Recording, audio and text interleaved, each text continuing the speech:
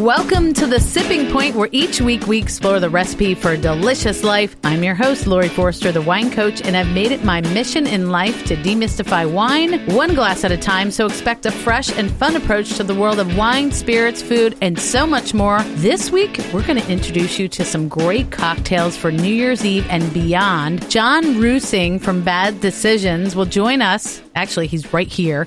He has a few of the best ideas that you can recreate at home for cocktails. Everybody always thinks sparkling wine or champagne, but you can do cocktails. And then if you want to know where the world of food and beverages is going in the coming year, 2014, Chef Derek Purcell is going to join us to share some of the info from the 2014 culinary forecast created by the National Restaurant Association. So every week we do the sips of the week. Sometimes it's wine, sometimes it's beer, sometimes it's cocktails. And I thought for New Year's Eve, just to mix it up a little bit, it's a new year, I'd like to mix it up and do cocktails. And nobody is better to help me than John from Bad Decisions. You actually went to UMBC and studied pre-med in biology. Now you're scaring me. You worked at Johns Hopkins for several years, but you bartended in the evening and then just decided that that was more your passion than working in a hospital. And maybe some of the things you did at night ended you up in the hospital. I don't know. But you've won all kinds of awards at Bad Decisions, the bar, local and national, and you've been on some national TV shows because of your bacon night and beverage program. So welcome to the show. Thanks for having me. All right. So you're here in Baltimore. You're thinking you're doing pre-med and biology. You're working towards this kind of career. How do you go from that to opening up a bar? That's a story right there. Well, you know, it's more about what I felt like getting up every morning and doing, and how much more enjoyment I was getting out of interacting with people every day rather than some of like the lab science and the behind the scenes work that you had to do, you know, in medicine, which just wasn't really for me. I'd rather be in front of a group of people, talking, laughing, you know, teaching them maybe about booze or just maybe having a good time. I love that you call it booze, because now everybody's calling it adult beverages. It's so boring. But booze is like, that puts a smile on your face right away, doesn't it? Oh, yeah. And I love the name Bad Decisions, because I just think that's funny, because, right, we can all think of a few bad decisions we may have made after a few too many cocktails. How did that come to mind? It was one of those, you know I'm buying a bar. I waited to see the bar to see if, you know, the name has to fit the location, right? So we're brainstorming and we're thinking about it, and hours pass, and there's just no great names. Everybody's like, that's it. That's the name. So I'm like, well, we're out of wine. We might as well just go out to a bar and make some bad decisions. And my friend leaps up off the couch and she gets wine. There's still wine stains on my ceiling. She's like, well, that's it. That's the name. And Bad Decisions. I incorporated the next day. That was it. Well, here in Baltimore, you're at 1928 Fleet Street. Correct. Right? Fells Point. Fells Point. So for the holidays, specifically now upon us is coming, New Year's Eve, I thought you could give us some really good ideas for cocktails with a little bit of a twist that are really festive. So where should we start?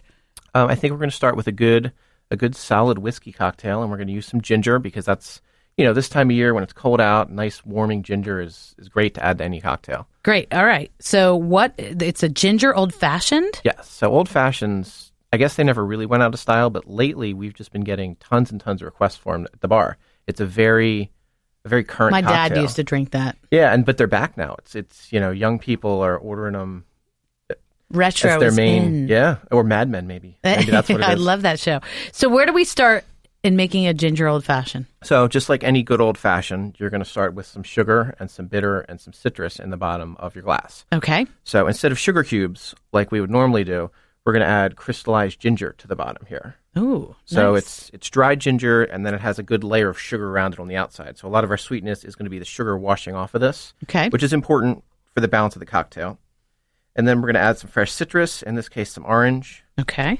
So, and the recipes will be at thewinecoach.com. You supplied me with them, so yes, you can do them at home. And hopefully they're detailed enough that even if people don't make cocktails on the regular, they're going to feel comfortable that, yeah, I should be able to handle this. And if they want a little coaching beforehand, they can just come out to Bad Decisions and join you. Absolutely. And also check you out on Facebook at facebook.com/Bad Decisions. So we've got our candied ginger. And we have our fresh citrus. And now any old fashioned, you need bitters to balance the sweetness. So the traditional bitters, the one with the yellow top that everyone knows, Angostura, is what we're going to use in this. Okay. How So much? 2 dashes. 2 dashes. And when I see people doing the dashes, they're real wimpy about it, and it's a drip or two. No, you really got to dash the bitters out Give of it a little elbow Yeah. grease. Yep. Okay. 2 Don't be real scared of it. dashes. And then we're going to muddle it up. And the muddling not only gets some of the ginger out of the ginger, it also releases the oils from the orange zest, and that really adds, more complexity to the flavor of the cocktail. Okay. So again, you don't want to be shy. You really just mash that sucker in there. Get all your frustrations from the holidays out. Yeah. That family member that's annoying you. I know. Dysfunctional family. Muddle. All right. You don't need to overdo it and mash it all to a pulp. But, Okay. you do want to break it up a little bit. And then we're going to add our base, our spirits. We have some So- bullet rye. Yeah. So for rye is a very Maryland liquor. So I like using it. And as people are drinking drier and drier these days instead of sweet cocktails, rye is a much better choice a lot of times than bourbon for your cocktail. Okay. So we're going to add 2 full ounces. And again, don't go crazy with this at home, because if you do, you're unbalancing your cocktail. It's better to Okay. have 2 cocktails than one super strong one.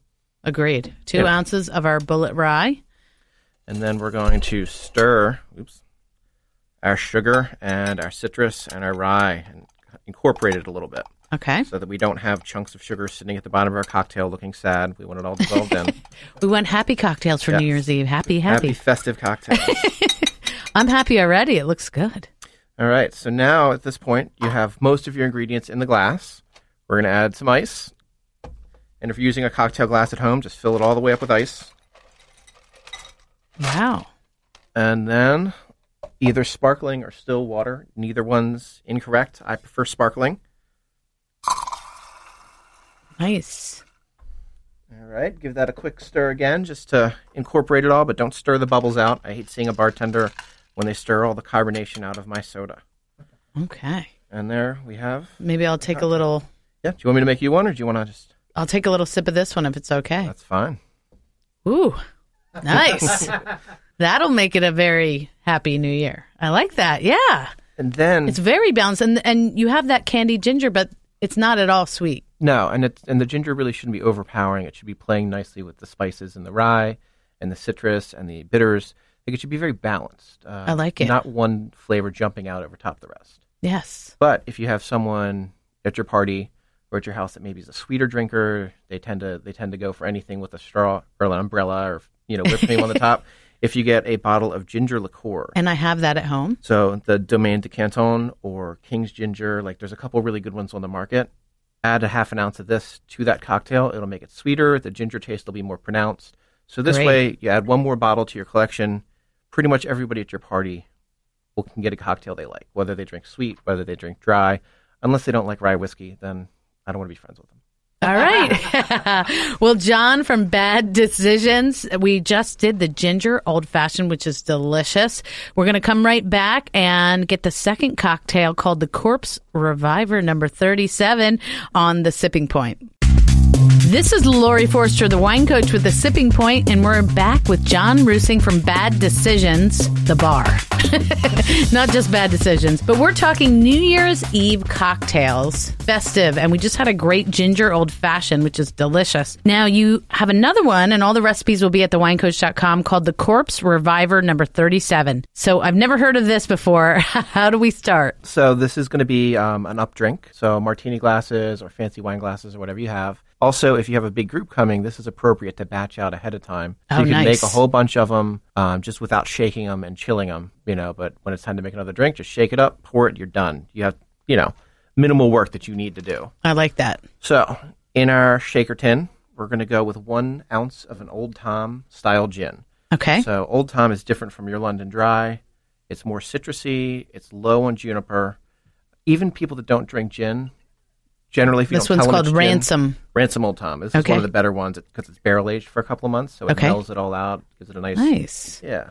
Okay. And also, it's brown gin, which scares people, but shouldn't let it scare you. So an ounce of that, Okay. and then we're going to go with an ounce of a blood orange liqueur. So if you've had Cointreau, this is kind of like Cointreau's cousin. but it's all blood orange. Salerno. Beautiful stuff. And it literally tastes like you're biting into a fresh blood orange when you drink it. Nice. And then we're going to use 1 ounce of Lillet Rosé, which is a fortified rosé wine. In France, they drink a lot of that Lillet. I just drink a lot of it in general. Yeah. Okay. I'm going to start doing it too. And then 1 ounce of fresh lemon juice. So it's important that you're squeezing this fresh. Buying the stuff from the grocery store is just not the same. I mean, if you can juice it a couple hours ahead of time and it'll be great, but longer than 12 hours, like you can't do this a day ahead. It's important for the brightness of the flavor that you're doing. So you batch everything, just don't put the ice in till the night of the party, right? Right. Until you don't want to dilute it. Until it's time to actually make that drink. Okay. Yeah.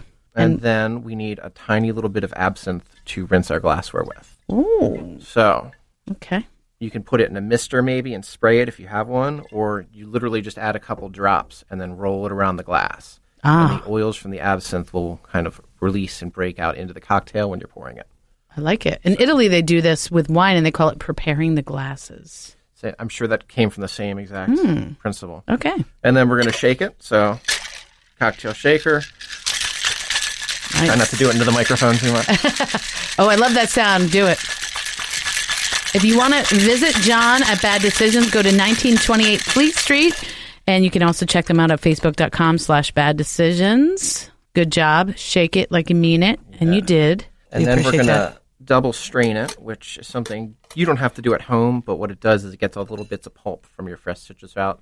So that's up to you. Personally, I don't mind the pulp. But generally, if you're anywhere nice, they're going to do this and get all the little flecks out for you. And you do not pour a wimpy cocktail, let me just say. No, ma'am. I think that leads to the bad decisions, I'm sure. Okay. And then the last thing is going to be our garnish, which is going to be a big circle of fresh blood orange, which will tie the flavors all together. And it just looks really pretty and will impress your guests. It does. Okay, let me take a little sip here and see what we got. Oh my gosh. That is so refreshing. It doesn't even taste like there's any alcohol in there. And yet it is mostly booze. I love it. You are a genius. All right. John Russing from Bad Decisions, you've given us 2 great New Year's Eve cocktails. I'm going to put the recipes at thewinecoach.com.